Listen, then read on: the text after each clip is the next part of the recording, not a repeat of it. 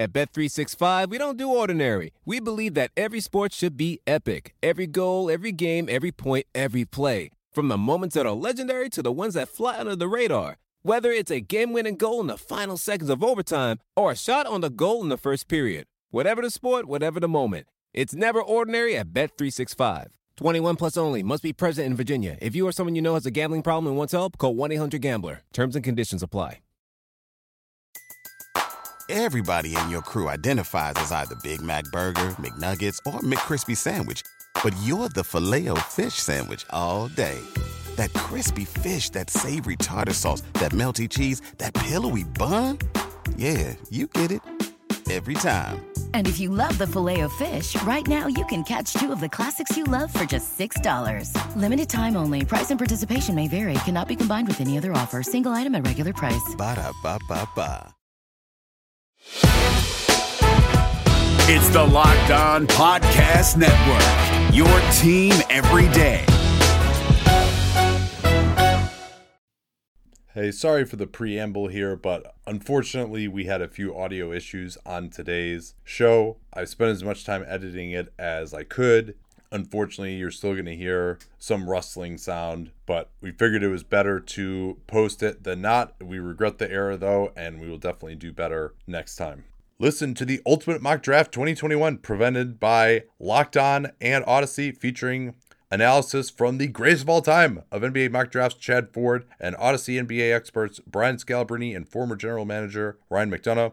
Our Locked On NBA local experts will make selections and trades for your favorite teams throughout the week-long special event. Search the Ultimate Mock Draft 2021 on the new Odyssey app or wherever you get your podcasts. Okay, welcome on to Hollinger and Duncan. Much to discuss here with the Bucks championship. Giannis, where his historical performance last night ranks, and then we got to get into disagreements on the draft and also on free agency. And it's very convenient that John writes a bunch of stuff in text form and ranks everything so that I can then nitpick and disagree. Well, we'll see where this goes, because I disagree with my own formula on some of this. But I think we got to start off, though. Congratulations to the Milwaukee Bucks, NBA champions. And, Giannis decided to stay there, sign the extension, win it in Milwaukee, and he got it done. So props to him. A dominating performance in Game 6, and really multiple signature moments throughout this series.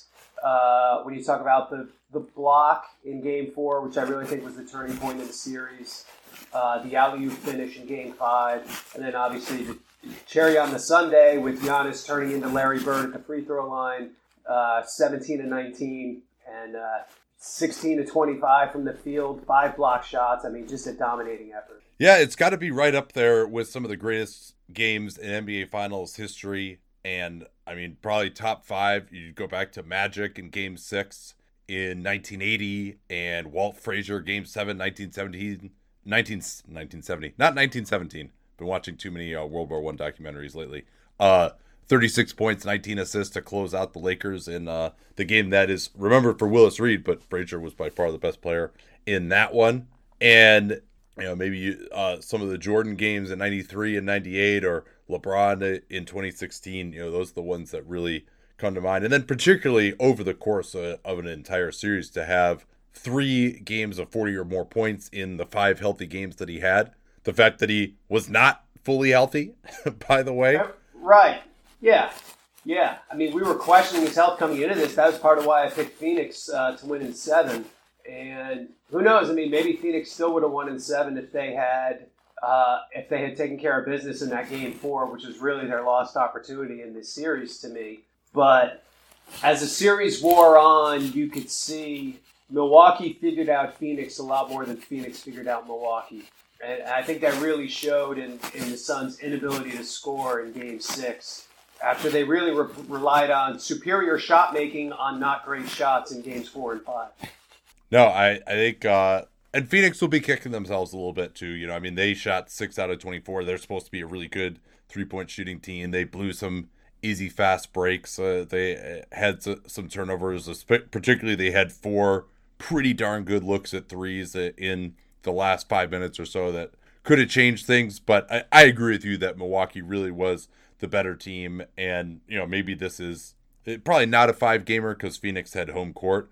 But I think it was, if the Bucks had home court, it would have been, and if Giannis were healthy, obviously. Once he came into his own in Game 2, they controlled the series pretty darn well. And given some of the terrible shooting games that they had in this series, that they're still able to win anyway, that was pretty remarkable. We had 3 really fun games at the end of the series as well. And do you, as we go back and look at it here, I mean, the Bucks, they were a very resilient team. They overcame deficits, including 2-0 deficits twice. How do you see them and this postseason with all the injuries? Do you kind of think like, all right, let's see how good these guys really were next year? Or are you like, no, these guys really, are a very solid NBA champion in the end? I would say like they're certainly not at the top of the echelon, but I think they're a legitimate champion. They slipped through a window a little bit in terms of some of the injuries that happened that opened the door for them, especially the injuries to Brooklyn, obviously. But they were the team most capable of taking advantage of that too. And you can wonder about whether a healthy Clippers team would have beaten them, but I don't know if you can say definitively that would have happened either. I mean, a healthy Clippers team needed 7 games to get out of the first round. So, and just, it was pretty impressive from the way they took care of business out of the gate against Miami, the way they came back. You go back and look, that Game 3 against Brooklyn, a game they probably shouldn't have won and would have been down 3-0 if they lost. I think that's one of the key turning points in this postseason, certainly. And that 7th game where Kevin Durant's foot was a size too large, obviously. But that said, I mean, this is a Milwaukee team that had the best record in the league the 2 years running before this. Could have potentially been the champion, in 2019, the year Toronto won. And so you look at their arc with this group and you say, okay, they it's fair that they would have won somewhere in here, right? So yeah. I think you say that much more so than if Phoenix would have won. You would have really said like, okay, they really slipped through a window here and grabbed one.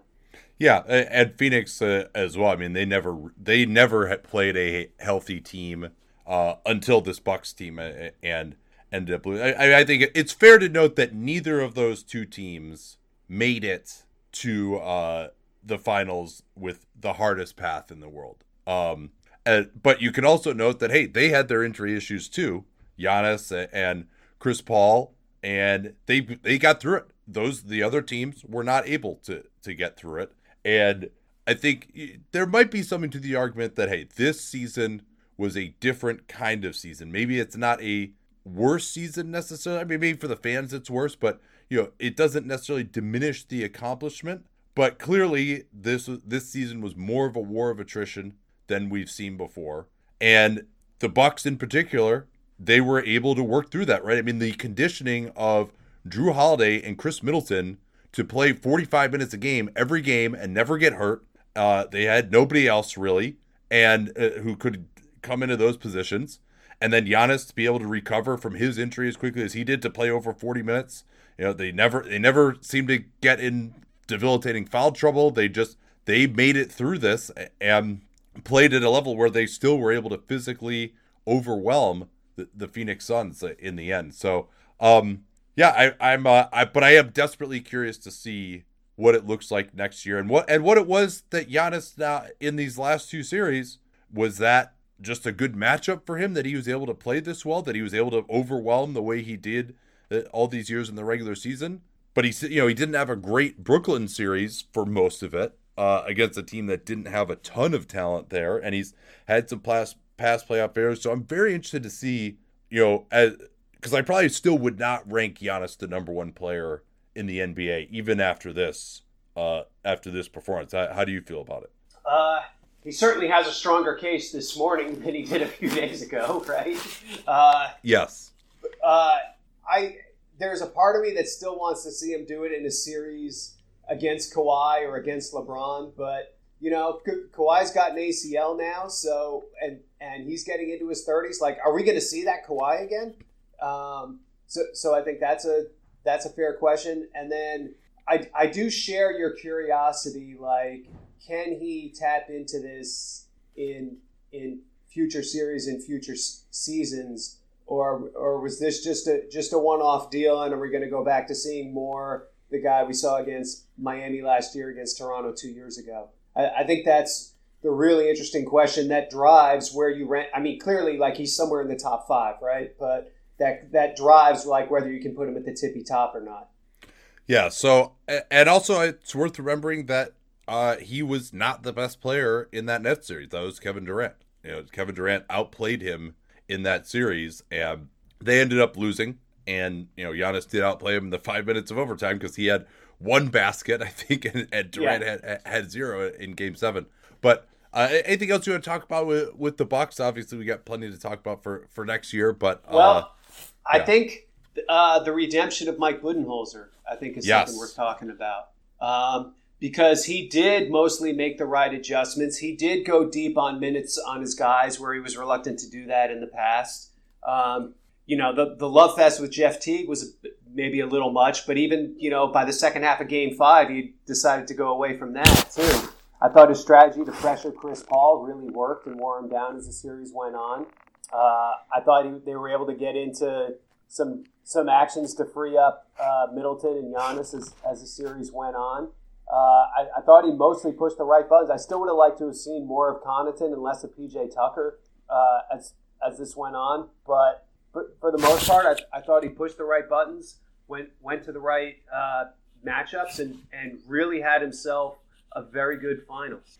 No, I agree with you, and he was able to make the adjustments. And yeah, it took 2 years of playoff heartbreak, and maybe they would have had more playoff heartbreak against the Nets, and he would not be the Milwaukee Bucks coach anymore. But Kevin Durant's shoe was a little bigger. Such a sliding doors moment, right? Oh yeah, absolutely. So and maybe they would have felt differently that they're able to come back from 0-2 and not moved on from him.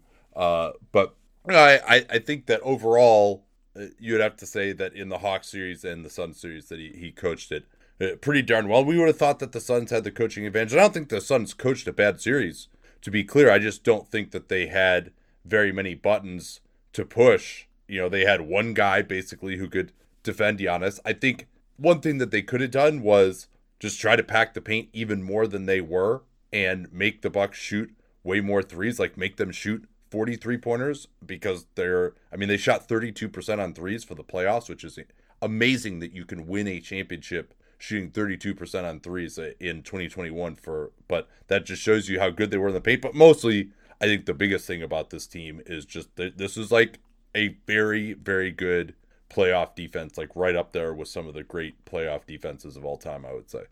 For Milwaukee, you mean? Yes. Yeah, absolutely. Yeah. And Phoenix, they had a tough time with the backup center spot. They had a tough time showing bodies at Giannis when the bodies they were showing were all like 6'4". They're just a small team across the board. I think just getting more size on that roster is going to be a big thing in the offseason. Not having Saric low-key was hurtful. I thought they could have played Saric and Ayton together, which is the one way they really could have matched Milwaukee's size in some of these games where they were getting pounded on the glass. But at the end of the day, I don't think they would have had enough even with Saric. No, I'm not sure that he would have changed things. I mean, and you could say, hey, they had to play Frank Kaminsky. Frank Kaminsky actually wasn't that terrible. That was his best game of the playoffs last night, easily. I would say. Yeah, he wasn't just like they actually made some ground up with him late in the third quarter. I want to take a quick second to tell you about Sports Business Classroom, which I'm involved again this year. It's August 9th through 14th in Las Vegas. We are embedded in the NBA Summer League. Larry Kuhn came up with the curriculum. There's a salary cap major. There's a scouting and analytics major. There's a media major as well. If you love basketball, if you are trying to break into working in basketball, obviously we can't guarantee anything, but this is your best chance to learn networking skills, learn basketball skills, meet a ton of people, both inside the program and as instructors. learn how to harness your talent and learn how to make people aware of your talent for basketball, go to sportsbusinessclassroom.com and then put the familiar code CAPSPACE in the comment box and you can get $200 off as well. Larry Kuhn just went on my podcast, Dunked On, yesterday. If you want some more information about the program, that's sportsbusinessclassroom.com and write CAPSPACE in the comment box to get $200 off. All you know that John and I do our show as a simulcast on Spotify Green Room and then, of course, take questions after it. That's at 2 Eastern, 11 Pacific on Wednesdays. Danny LaRue and I also do a room every week at 6 Eastern, 3 Pacific. It's so much fun to get on, to interact with you all live. It's like sports radio, but the callers actually know what they are talking about. The way to get on there is to download the free Green Room app now, currently available on all iOS devices. They also have a beta on Android as well. Make sure you create a profile, you link your Twitter, and join the NBA group. Follow me at Nate Duncan NBA. You get notified when my room goes live, and we'll see you there every week. All right, well, let's get into now the 2021 NBA draft. You follow it much more closely. It's officially the off season. I mean, this is Hollinger and Duncan's time to shine, baby. Exactly. We need to ring a bell or something. So, you follow the draft very closely throughout the season. You write articles on it. You're scouting guys throughout the season. Normally, you would be seeing guys in person, both when you worked for Memphis and now as well. But you didn't get a chance to travel much this year, but you still are scouting guys throughout the year. I have a different approach. Apparently, I consider myself busier than you following the NBA. I don't know why that is. That's probably not actually true. But I don't lock in on the draft until after the season is over. And I usually only look at the top 10 guys or so. I've gone through the top 6 right now. But you and I have some substantial disagreements on the top 6 of this NBA draft. And I think the guy that I would like to start with is with Scottie Barnes out of Florida State. You have him number 3 on your board. You have him above Jalen Green. And you have him above Jalen Suggs. You also have Alperen Sengun, number 4. But I haven't watched him yet, so I haven't had a chance to jump in on that one. But tell us why Scottie Barnes is your number 3 prospect in what this is supposed to be considered a very good draft. Sure. So let's start on the defensive end, where I think he's just really good. Like, even though he's 6'9", he's picking up point guards full court, pressuring them. Has, really good energy, good feet, obviously has good size and length, 6'9" with a 7'3" wingspan. I think he's going to be very good at that end almost immediately, and in a way that is really helpful at the NBA, where he's going to be highly switchable, could even be like a junk ball 5, almost like Draymond Green. Offensively, he is not the most instinctive scorer, and that's probably the biggest weakness and the thing people hold against him, and that had kept his stock down kind of out of the top 5 guys for most of this process. But if you go back and look, like statistically, I think he was a better offensive player than people think. Florida State played a slow pace. Barnes came off the bench. So he didn't put up like huge scoring number games, but 23.8 points per 100, 56% shooting inside the arc. Like, I think even though he's not explosive around the rim, he's able to get to the cup with long strides, and you're able to see him get to the rim in the half court under his own steam, which is the thing I always look at in draft prospects. And I think in the more open NBA floor, he'll be able to do that more easily. I mean, Florida State didn't even have a ton of shooting or floor spacing around him. So I just think there's a ton of upside with him. And I guess I just get a lot more excited about his future than I do about some of these other guys in the 2 through 5 range. And generally, I mean, the thing I found, you kind of look at how a guy fills a stat sheet in the non-scoring categories, and a lot of times that gives you a better idea of who's the pro than just looking at points. So what do you see him as being? So if you're going to take him as a top 3 pick, others are talking about him as a top 5 pick. My thought is the value of those picks is not even necessarily like your median value of the pick, but your percentage chance that you hit on a guy who's going to just be, a real difference-making player for your team, an all-star level of player, maybe an all-NBA player. So what is his path to becoming that? He has to shoot. I mean, that's his path. I think if he shoots, he has a real path to be a very good player because he can handle the ball and pass. They were playing to a point guard even at his size. And so the shooting is going to be big with him, as it is with everybody. But he didn't shoot well from the perimeter. And he can't just be downhill drives if he's going to be one of the three best players on a good team, which is what you're hoping you're getting out of this. Right. And so the shooting is definitely a variable here. And what you think of how that can develop probably colors where you would rank him.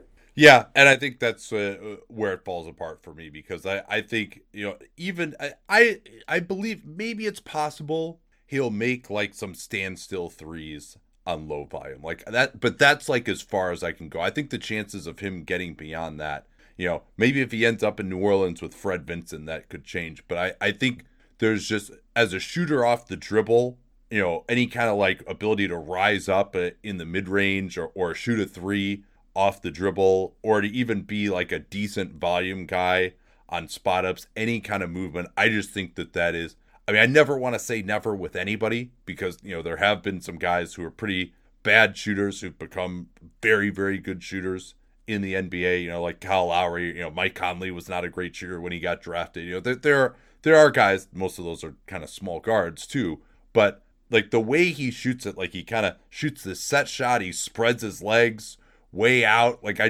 can't imagine.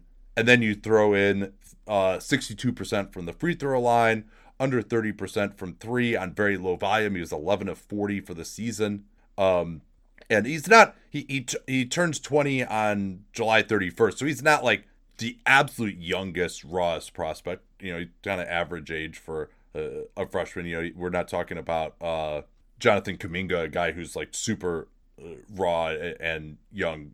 Kuminga's like, I think 9 months younger than him. But so all those things, my operative assumption is he's just never going to be able to be a good shooter. That there's just, maybe he'll hit a standstill three every once in a while. But, I kind of see him being like maybe he could get to be the level of shooter from three that like Kyle Anderson is right now. But I don't see him being as good of a 2-point shooter as Kyle Anderson is right now. Like he's actually a pretty good 2-point shooter. So that's what colors it. And so I can't. And then your problem becomes if he can't do any of those things, now you're putting the ball in his hands and you kind of got like the Rondo problem, right? Where everyone has to run off the ball and he has to set them up. But then when he does, or the Ben Simmons problem as well, I think that's another comparison there.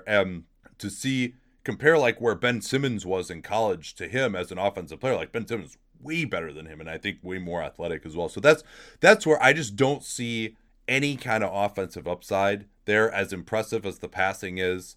And so that's why I have a few other concerns too. I've probably talked for long enough here, but do you just feel more optimistic on the shooting than me? Is that like our big difference here? Yeah, I guess maybe the background on him came back so strong that I maybe colored in too much there, but that just that he's going to work on it and get better. Yeah, exactly.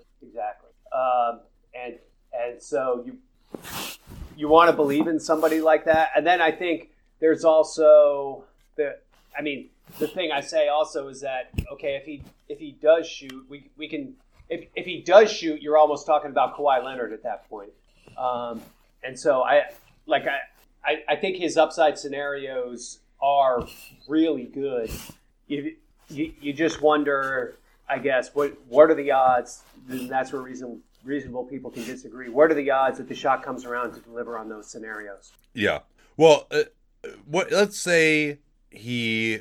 Kawhi is actually a good example, right? I mean, he was the guy who the big knock against him was that he couldn't shoot, and Chip Engelland got to him in the 3 days before the 2011 lockout and gave him a bunch of shit to do, and he came back and he was able to make shots, and he's become one of the best mid-range shooters, and he kind of adjusted his form. I didn't watch Kawhi that closely. That was before I was really into the draft, but I don't remember it being as bad just from like a straight form perspective, even with Barnes And, I saw some footage of him edited, of course, from his agent combine, but it didn't look like his form had changed significantly.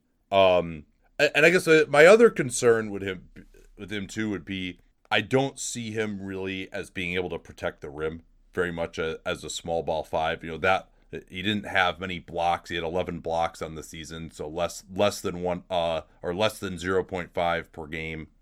Playing fewer minutes, as you noted. But so if you could play him as a true small ball 5, and also I don't think he's like that athletic as a finisher, right? Like if you could say he could be a roll man and pick and roll, get up for some alley oops.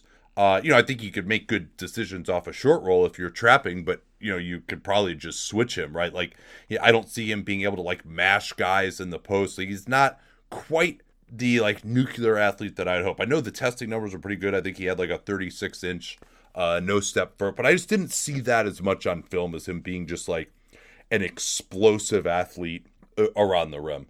So, solid, certainly. But, if you're going to compare him to, say, OG Anunoby, another guy that you might be looking at defensively, and OG's not a great rim protector either, but I think OG has a little bit more explosiveness than he does. So, I love all the intangibles like you talked about, and that was so obvious even watching him on film, just like what a great teammate and communicator he is. But ultimately, I because of the shooting, I think that those upside scenarios are very limited. But, who knows if he ends up in the right place and he is a hard worker, maybe that changes. But he's going to have the amount of surgery he's going to have to do on his jumper. Like, I can't remember a guy who just looking at him the shot looked like that, the form looked like that, who wasn't shooting it at a high level in college. Like Lonzo would be different, right? Like he was shooting 40% from three in college, even though his form was jacked up. Who really became like a solid shooter, and then you've kind of got some limited outcomes. So that's my concern on him. Anything else you wanted to add on him though? No, I think we kind of broke it down there. Yeah. So I agree with you. Shooting's a key piece. Right, there's no doubt about it. Yeah, and I understand your thought of like, hey, if the shooting works out, then you've really got something here, and shooting is a skill that you can learn. This is maybe me having too much faith in just watching it being like this is not going to work. and maybe I'm too scarred by the Ben Simmons experience recently.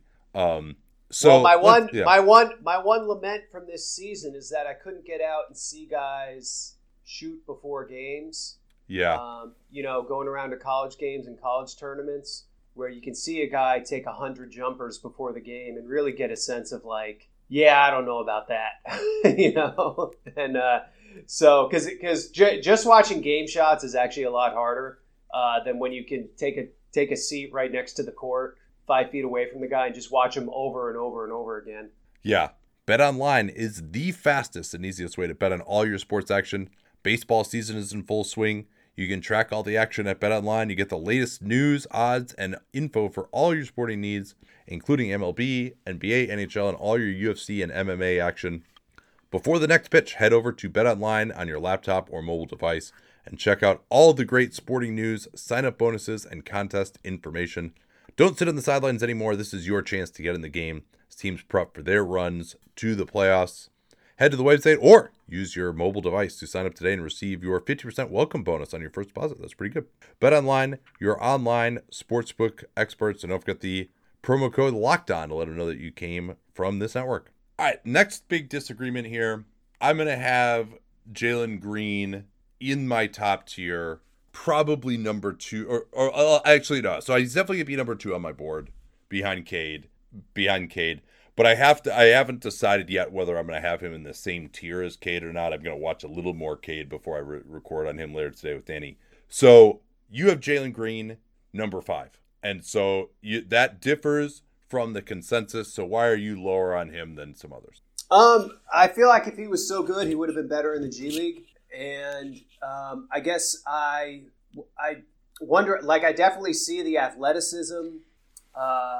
I think he can get to the point where he's a plus shooter, but he's going to be, to me, he's going to be a little bit of a one-dimensional scorer in the league, unless he really has kind of outlier development in other areas. Like his handle is really basic. I don't think he's like reading the floor that well or doing things like that as a passer. As a defender, he tries, but he has a skinny body. He'll probably fill out a little bit. But I think he's better going north-south than east-west, which is typical of a guy who's going to be a great scorer and maybe just an average defender. So I guess overall, what are we talking about here? Like Zach LaVine, maybe? Like that kind of guy? Zach LaVine's pretty good. Zach LaVine's pretty good. Yeah, no doubt. I mean, now, yeah, I think that's, the Bradley Beal, Zach LaVine, Devin Booker, like that type of shooting guard, I think is the profile. Now, I think he's better than any of those guys at the same age. I will admit that you have a better understanding of what the overall competition is like in the G League these days. But I was impressed by what he was able to do going against men, against guys who knew that NBA scouts were watching all of those games. And I will like the situation on G League Ignite. It was interesting because the team existed to help develop him and Kuminga and the lesser guys that they had as well. But I also actually didn't think that, they pretty much like played two bigs most of the time. Like he's starting and playing with, an Amir Johnson at center, Brandon Ashley, who is, like a semi-decent three-point shooter, but not spacing the floor a lot. He was operating more inside. And then Kuminga, who couldn't shoot at all. Like those are his 3 through 5 that he's playing with. And then Jarrett Jack is not really a good shooter either. Bobby Brown is, but Jack isn't. And so those are the guys that he was playing with. And so I thought that there wasn't that much space on the floor. I thought he showed enough nascent playmaking, again, that I would say is ahead of where Booker and LaVine and Bradley Beal were at the same age. I would say that his athleticism is, pretty much on par with Zach LaVine, but I think he's, maybe a little bit more physical player, a little better feel for finishing than Zach LaVine had at the same age, at UCLA when he was averaging 14 points a game. So maybe I'm just it seems like maybe where we differ the most on him, because I'll agree with your things about like, yeah, he's going to be a shooting guard. He's going to be a one position defender, probably mostly focused on scoring. Although I think maybe he can grow the playmaking and the handle a little bit more. But maybe where we most disagree is just whether the performance that he had in the G League was impressive or not. Because I thought it was. I thought shooting NBA threes, 37% on like some very difficult attempts that he was taking. Like I think he's going to be a pretty good shooter. So I like him a lot. I think, could it be tough for him to get to being a top 10 player in the NBA due to just his one positionness? I would say yes. But also, I mean, to get an all-star shooting guard with the number 2 pick, I mean that's pretty good. I don't see anyone else that I've watched that has anywhere near that type of ability to me. Okay, well, I should say, I'm in the minority here. I mean, most people have Jalen Green second on their board or third. It's Cade, Green, Mobley, or Cade, Mobley, Green, if you go by consensus. Yeah. Again, historically, if you're a player, you go to the G League and you kick everyone's ass. And so as an 18-year-old? There's a little bit of an asterisk here because we've never seen an 18-year-old go there before. But even, a teenage Clint Capella or whatever, you know what I mean? Just like goes there and kicks ass, or some of the other guys who have been sent down there briefly, have tended to perform very well when they're sent down there. So we don't know exactly how to calibrate G League performance for an 18-year-old because Green is kind of the first one. But we know with players a little older that they tend to do better than Green did. And so I guess that, in my analytical mind, weighs on me a little bit. He did shoot the ball pretty well. I do think his shooting will probably be, like, I don't look at his form and think, oh my goodness, that's beautiful. But I think he's going to be fine as a shooter. I agree with you there. And then he has that first step quickness and, the ability to get like random transition plays because he's such a good athlete and whatnot. So He will score. I think that's the one thing everyone agrees on. And again, I got him 5th, not 50th. Definitely I like him too. But there are a couple of guys I liked a little better. No, I could see that, and Mobley is an interesting one too. We'll talk about him in a second, but yeah, I guess that's because so if you think if Green did this in college, like the G League is definitely harder than college, right? Like you agree with me on that? Yes. Yeah. Yeah. So I mean, just some of the things that he was able to do. Like I agree with you a little bit on his release, where that low release might make it a little more difficult for him to score in the mid range at times. But I actually, he threw enough passes with enough flashes that I feel like he'll get to being a good enough playmaker. I think he can be better than maybe where Levine has been, for example. But yeah, I mean, that was part of my comparison is just watching the film. I thought like he was ahead of some of these other shooting guards at the same age. And yeah, I mean, the athleticism is ridiculously special. I think he's got better feel than Zach LaVine as well. So, if I were going through some of the guard prospects, just where I had them ranked as prospects at the time, I would have him above Edwards from last year. What about you?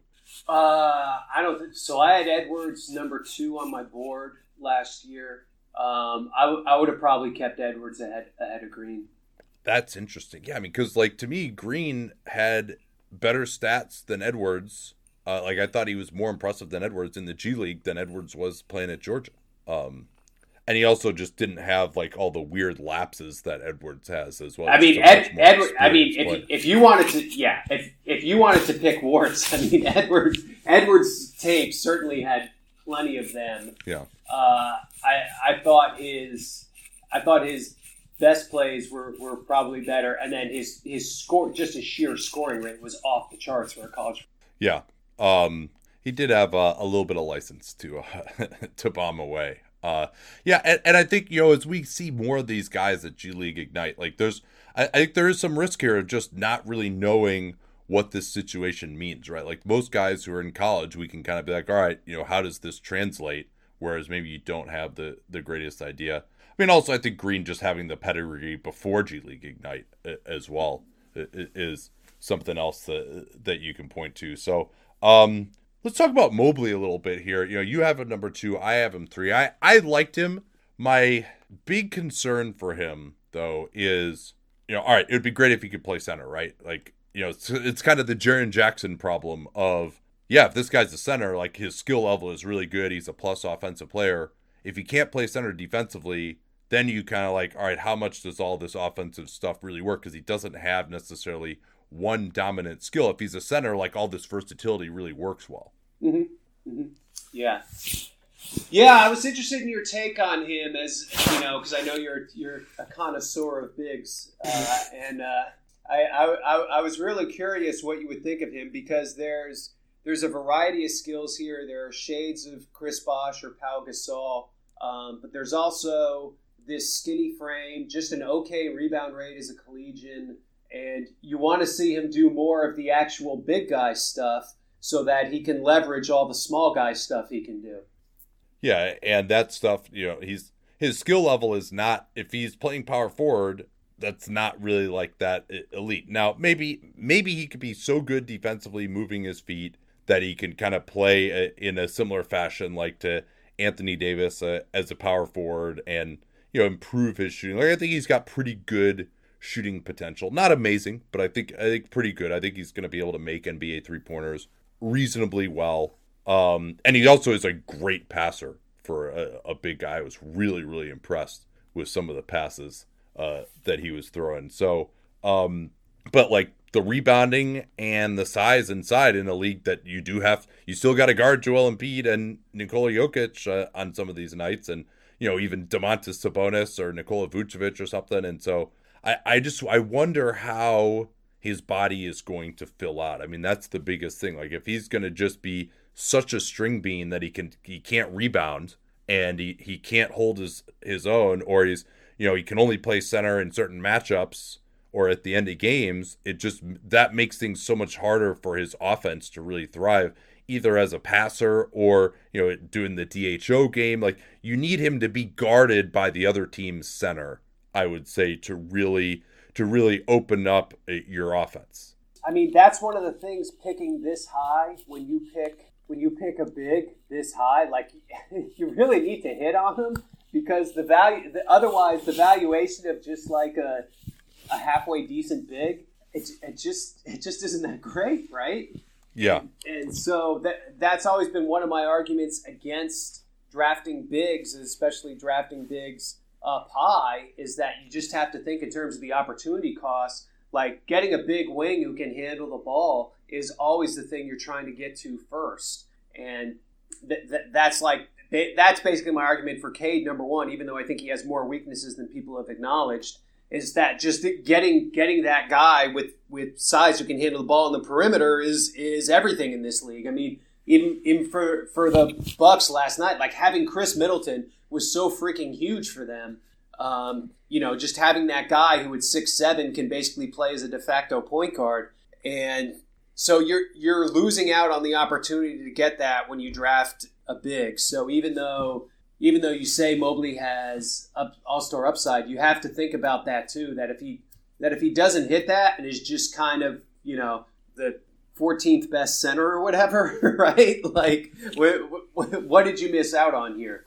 No, I think that's a good point. And, I think like a decent offensive comp for him might be like Al Horford with like a little more size and ability to finish alley-oops around the rim. Maybe that's kind of how he's going to play, where he doesn't have that one elite skill, but, he can play the DHO game, maybe pop out to three and shoot it, find some cutters, make plays on the short roll, maybe post up a little bit, but, against some smaller guys potentially, or just like, be a solid roll man. Like I think he could be a pretty good roll man. Like he pops off the ground pretty good on some of these dunks.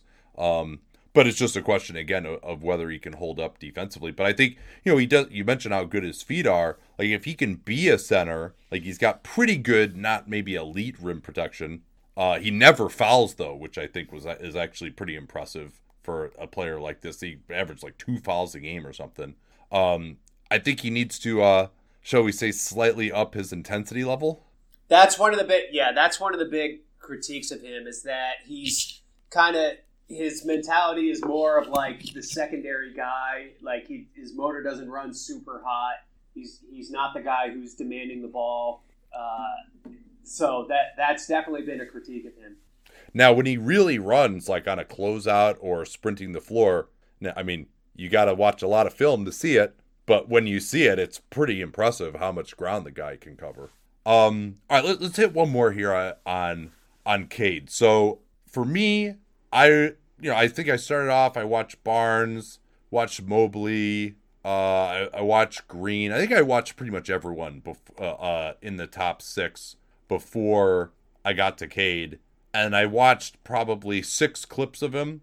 I'm like, okay, this guy's the number 1 pick. Like this is a guy that I watch it and I'm like, this guy is the number 1 pick. But it seems, and I can get into why that is, but it seems like you don't quite feel that way, as like this is a, real elite number 1 pick that we're talking about historically, even if you do have him at number 1 on your board right now.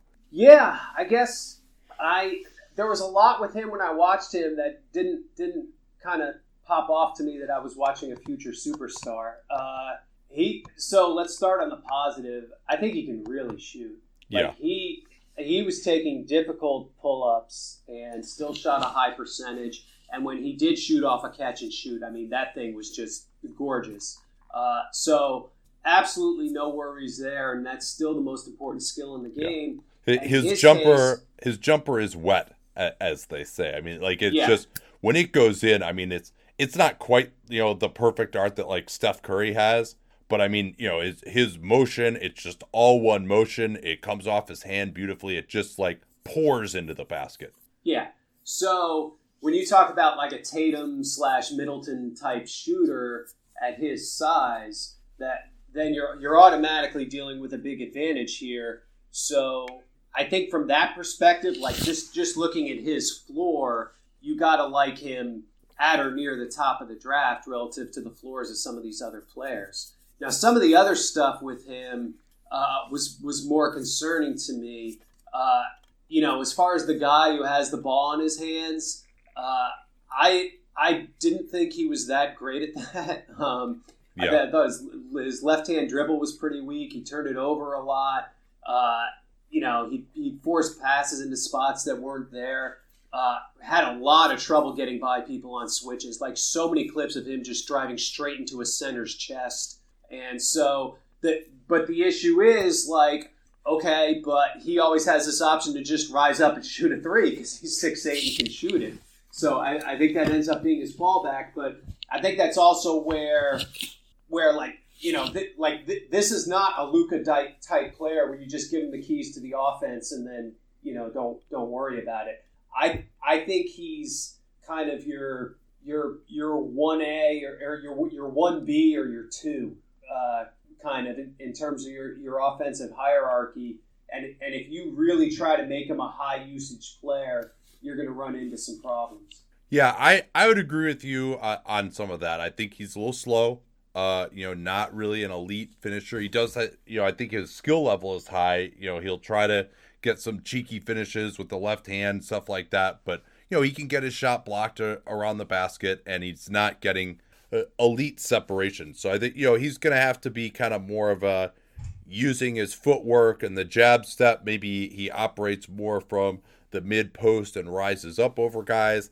I think that getting strong is going to be a big part of it as well, to where he can just use his body to create space because he's not necessarily going to be able to do it with his quickness. I was very impressed by his passing, though. I mean, I saw a couple of passes early on in my film of him where that was part of that. Oh, like this is the guy. Like this guy, he can really shoot it. I think he can really pass it. It wasn't a great Oklahoma State team with a lot of spacing for him to go to work. Not a lot of shooting on that team or spacing. Yeah, so that's one of the caveats. But his turnover rate was insanely high. Yeah, but I think someone once did some research that's like the thing that most improves for prospects. I can't remember who it was, but I read about that in this dusty old book in the early 2000s. But so I mean that doesn't worry me that much. So it's interesting. I mean I agree with you in the sense that it's like, do I have to guess that this guy's gonna be a top 10 player?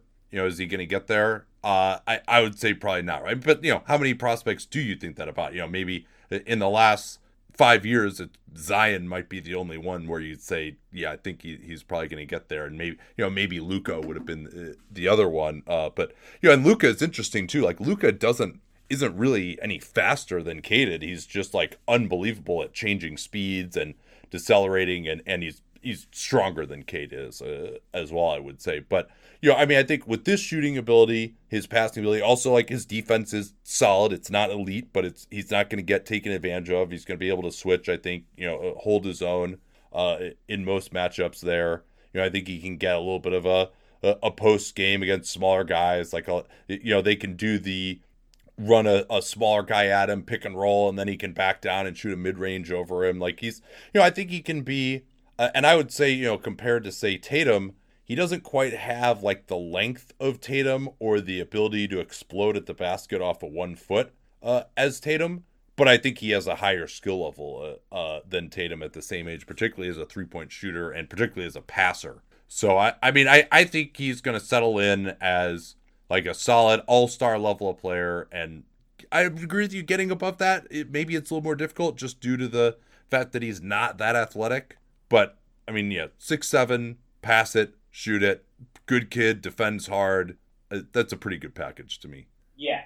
So I think the default is still with him at number 1, even if it's not like an Anthony Davis level home run number 1 pick. This episode is brought to you by Rock Auto. With the ever-increasing numbers of makes and models, it's impossible for your local chain auto parts store to stock all the parts you need. You have access to the same computers at home as those bricks and mortar stores do, so why not just use those and avoid spending 30%, 50%, even 100% more for a chain store or, a car dealership. That would be even worse. Rock Auto is a family business serving do-it-yourselfers for over 20 years, and their prices are reliably low for every customer. They have everything you can need: brake parts, tail lamps, motor oil, even new carpet. Go explore their easy-to-use website today to find the solution to your auto part needs. So go to rockauto.com right now. See all the parts available for your car and truck. Write Locked On in there. How did you hear about us box? So they know that you came from us. Amazing selection, reliably low prices. All the parts your car will ever need. rockauto.com. Built Bar makes the best protein bars that I have ever tried. And they've got new flavors. Raspberry, cherry barcia, mint brownie, double chocolate, salted caramel, cookies and cream. If you haven't tried all their flavors, get a mixed box. You can get 2 of each of their 9 flavors. And not only are Built Bar the best tasting flavors, but they're healthy too. Check out the macros. 17 to 18 grams of protein, 130 to 180 calories, only 4 to 5 grams of sugar, and only 4 to 5 grams of net carbs. Amazing flavors, all tasty, all healthy. Order today. Get the grasshopper cookie or raspberry or whatever you like. Built Bar is even the official protein bar of the U.S. track and field team. Go to built.com and use the promo code LOCKEDON to get 15% off your order. That's built.com for 15% off. Make sure you use that Locked On promo code. So the next thing we should talk about here that is really interesting, because we're going to be pretty much upon it next year, is free agency, and boards has been updated. I loved it on The Athletic, because I had to go click on the article to see it. I clicked on your archive first, and it said the selling point was free agent rankings with updated boards, like formula updated, like that's, and of course that's the thing that's gonna get us like super nerds to click on it, which of course I did. So let's start here with a guy who many people may not think is this good. Boards has Duncan Robinson, a restricted free agent, age 27, valued in production at $24 million next year. Why is this guy, who all he can do is shoot, valued that high? I think it's just what he does to your offense because of the threat of his shooting is basically like a big reason Miami's offense works with 2 non-shooters as the main focal points is because of the other shooters on the floor. And in particular, Duncan Robinson, who, if you look, like, will be in the corner and be arm wrestling with a guy in the corner instead of the corner guy, like, coming in to help and block Jimmy Butler's drive. And all of a sudden, there's just a runway to the rim for Jimmy Butler or Bam Adebayo.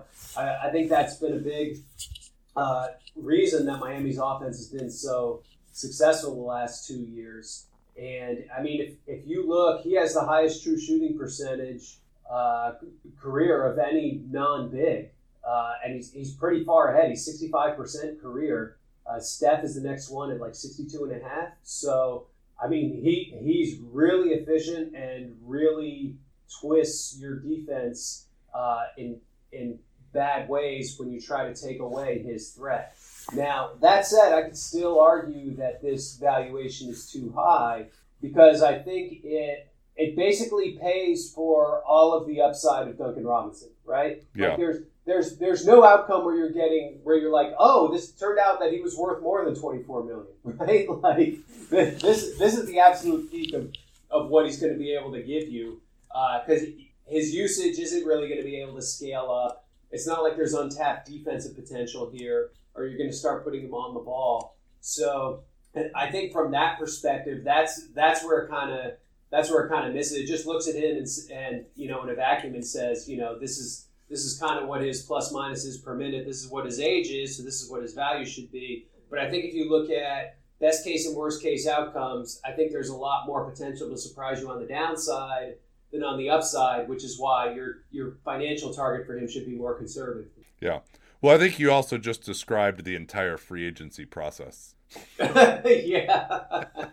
I mean, winner's curse is a huge problem in free agency, especially when you get outside the exceptions or the max, because it's basically who overbids for the guy the most. If 10 teams have interest in a guy and they all put in a bid, the one that's going to bid is the one that overvalues the guy the most. So by definition, that team is probably going to lose on the contract. Yeah, I do like Robinson a lot, though, because even though he's not a high usage or scoring guy, like, you can actually run plays for him. Like, there are not that many guys who can be like a staple part of your offense. Him running off of screens and handoffs. He takes the most contested threes with tight coverage within 2 to 4 feet in the NBA.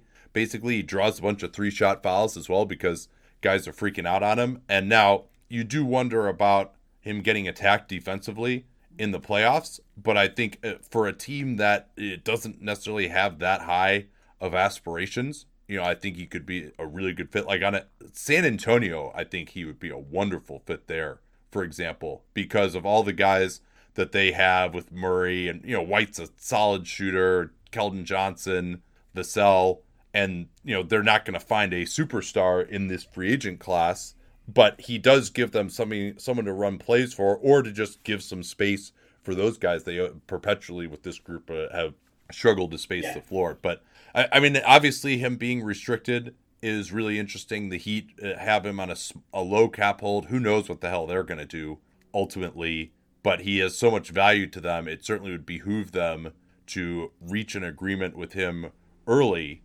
so that they can keep him around and utilize the low cap hold. What you want to do if you're Miami is reach an agreement with him early enough that you can pull his qualifying offer and have the even lower cap hold and more cap room to fill up before you actually go ahead and re-sign him. Yeah, absolutely. So let's see here. Who else do we disagree on a little bit? I actually think you have Spencer Dinwiddie a little bit too low. Now, I'm not sure how much of that, you got him at $13 million for next year. How much of that is based on just the fact that he was injured and didn't play this year? Yeah, I mean, so I have a minutes projection that factors into this. So his minutes projection is definitely going to hurt him there. So that's probably a big part of it. Yeah, I don't have what I projected for his minutes right, but surely that's part of the issue. Yeah. No, I mean, I guess we'll get a good idea. I mean, they basically say that he's healthy now after tearing his ACL right at the start of the season. But, in I think it was very end of December that he did that, the partially torn ACL. But I think as a guy, to me, if healthy, 4 years, $80 million would have been a good deal for him, honestly, at age 28. Maybe you take a little bit of a discount off of that due to the injury issue. And this is actually the second ACL injury that he's had in his career. And he is pretty reliant on his explosiveness and his ability to get to the basket and draw free throws. But I like him as a passer. I think he can be a better shooter on a team where he doesn't have to take every single three off the dribble because all their other ball handlers are injured like it was 2 years ago for them. I think he defends pretty well. I haven't really seen him in a playoff setting to know how much he could switch. But I think he's got more size, 6'5", than your normal point guard does. So I certainly would have him above, say, Dennis Schroeder in my point guard rankings. I don't think he's going to give you. Yeah. Yeah. What the hell is going to happen with Schroeder, by the way? I think that's a really interesting question because, I don't think the Lakers are that excited to have him back. But their best alternative might be to re-sign him just because I don't know what else they can do in their situation. Yeah. Well, the Chris Paul to the Lakers articles are coming out now, which it doesn't seem particularly realistic if assuming that Chris Paul likes money, which I think as the head of the Players Association, he probably does. Yeah, because, I mean, him opting into that deal and then, how do the Lakers even put together enough money to trade for him at $44 million? Which, I mean, Chris Paul has to opt into that, right? There's no way. He's not opting out of that to take a minimum with the Lakers. Sorry, guys. Well, he might opt out and then re-sign with Phoenix on, a 3-year, $90 million deal. Yeah, I can see him doing that too. The other thing, though, is, I mean, if he opts out and re-signs, him doing a sign and trade to the Lakers is not humanly possible given the apron. Yes. Now, if I were him, or if I were Phoenix, I would probably ask him to just opt into the $44 million, and then we'll extend you for $20 million the next 2 years after that. I think because that's what I'd be looking at too, because you have these Ayton and Bridges extensions coming up, right? And you're basically going to be a tax team if you don't set it up that you have the bulk of that Chris Paul cap hit in 21-22. Quick aside here. What do you think of Phoenix's chances for getting back to the finals next year or being a really good team again next year? I think they can be quite good next year. They'll have an issue bringing back Cameron Payne, I'm sure, but they could probably re-sign him. They had one big. They won't be as healthy as they were this year, most likely, but I think the most likely scenario is that they end up as like the 3 seed and lose in the second round. Yeah. But I still think they'll be one of the better teams in the West and like a legitimate contender. Yeah, I think that's probably right. And having, top 5-ish team in the West coming into next year, let's see what all, the Lakers and the Clippers and the Warriors and the Nuggets and the Jazz do. But, I think they found a pretty good regular season formula. You mentioned that their health won't be as good, which I think is a reasonable statement. But I wouldn't have them. I will be surprised if I have them favored to come out of the West next year. Do you also think that this, everyone says, all right, DeAndre Ayton, no-brainer max. You on board with that? I mean, it seems like they're going to, quote unquote, have to do it. But is he going to live up to that contract, you think? I think there's a good chance he lives up to that. I mean, what you would describe him as probably like a fringe all-star, right? Hey. Or maybe like a not quite all-star in his early 20s right now. You're paying. Sorry, that was me yelling at the cat. By the way, she was chewing on my headphone cord. I attempted to mute my microphone, but that didn't work. So you're paying for the sweet spot of his career. It's the low max.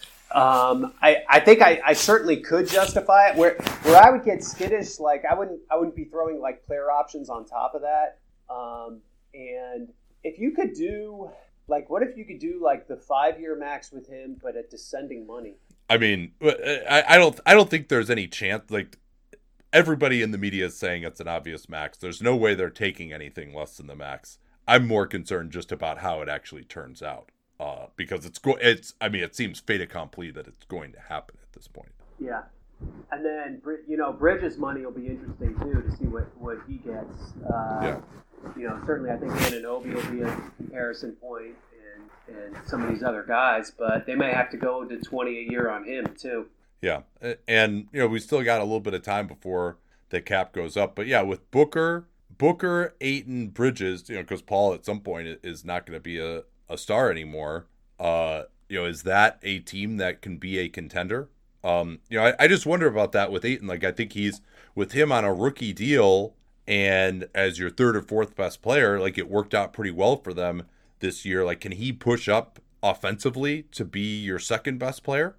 Because he's going to be getting paid like that. Like, that's going to be the expectation. Like, can he do some creation on offense, not just be a finisher? Like, his finishing is very valuable, but there are also other guys who can do that. And they also, the way their team is going to be structured, there's going to be only one other guy who can really set him up for those shots. And so he's going to need to be a guy who can actually create shots for the team and maybe even for some others in addition to himself. So I wonder if he's going to be able to get there or not. And I also wonder, like, is he going to be – I mean, he can also live up to that contract by getting into, the Defensive Player of the Year conversation.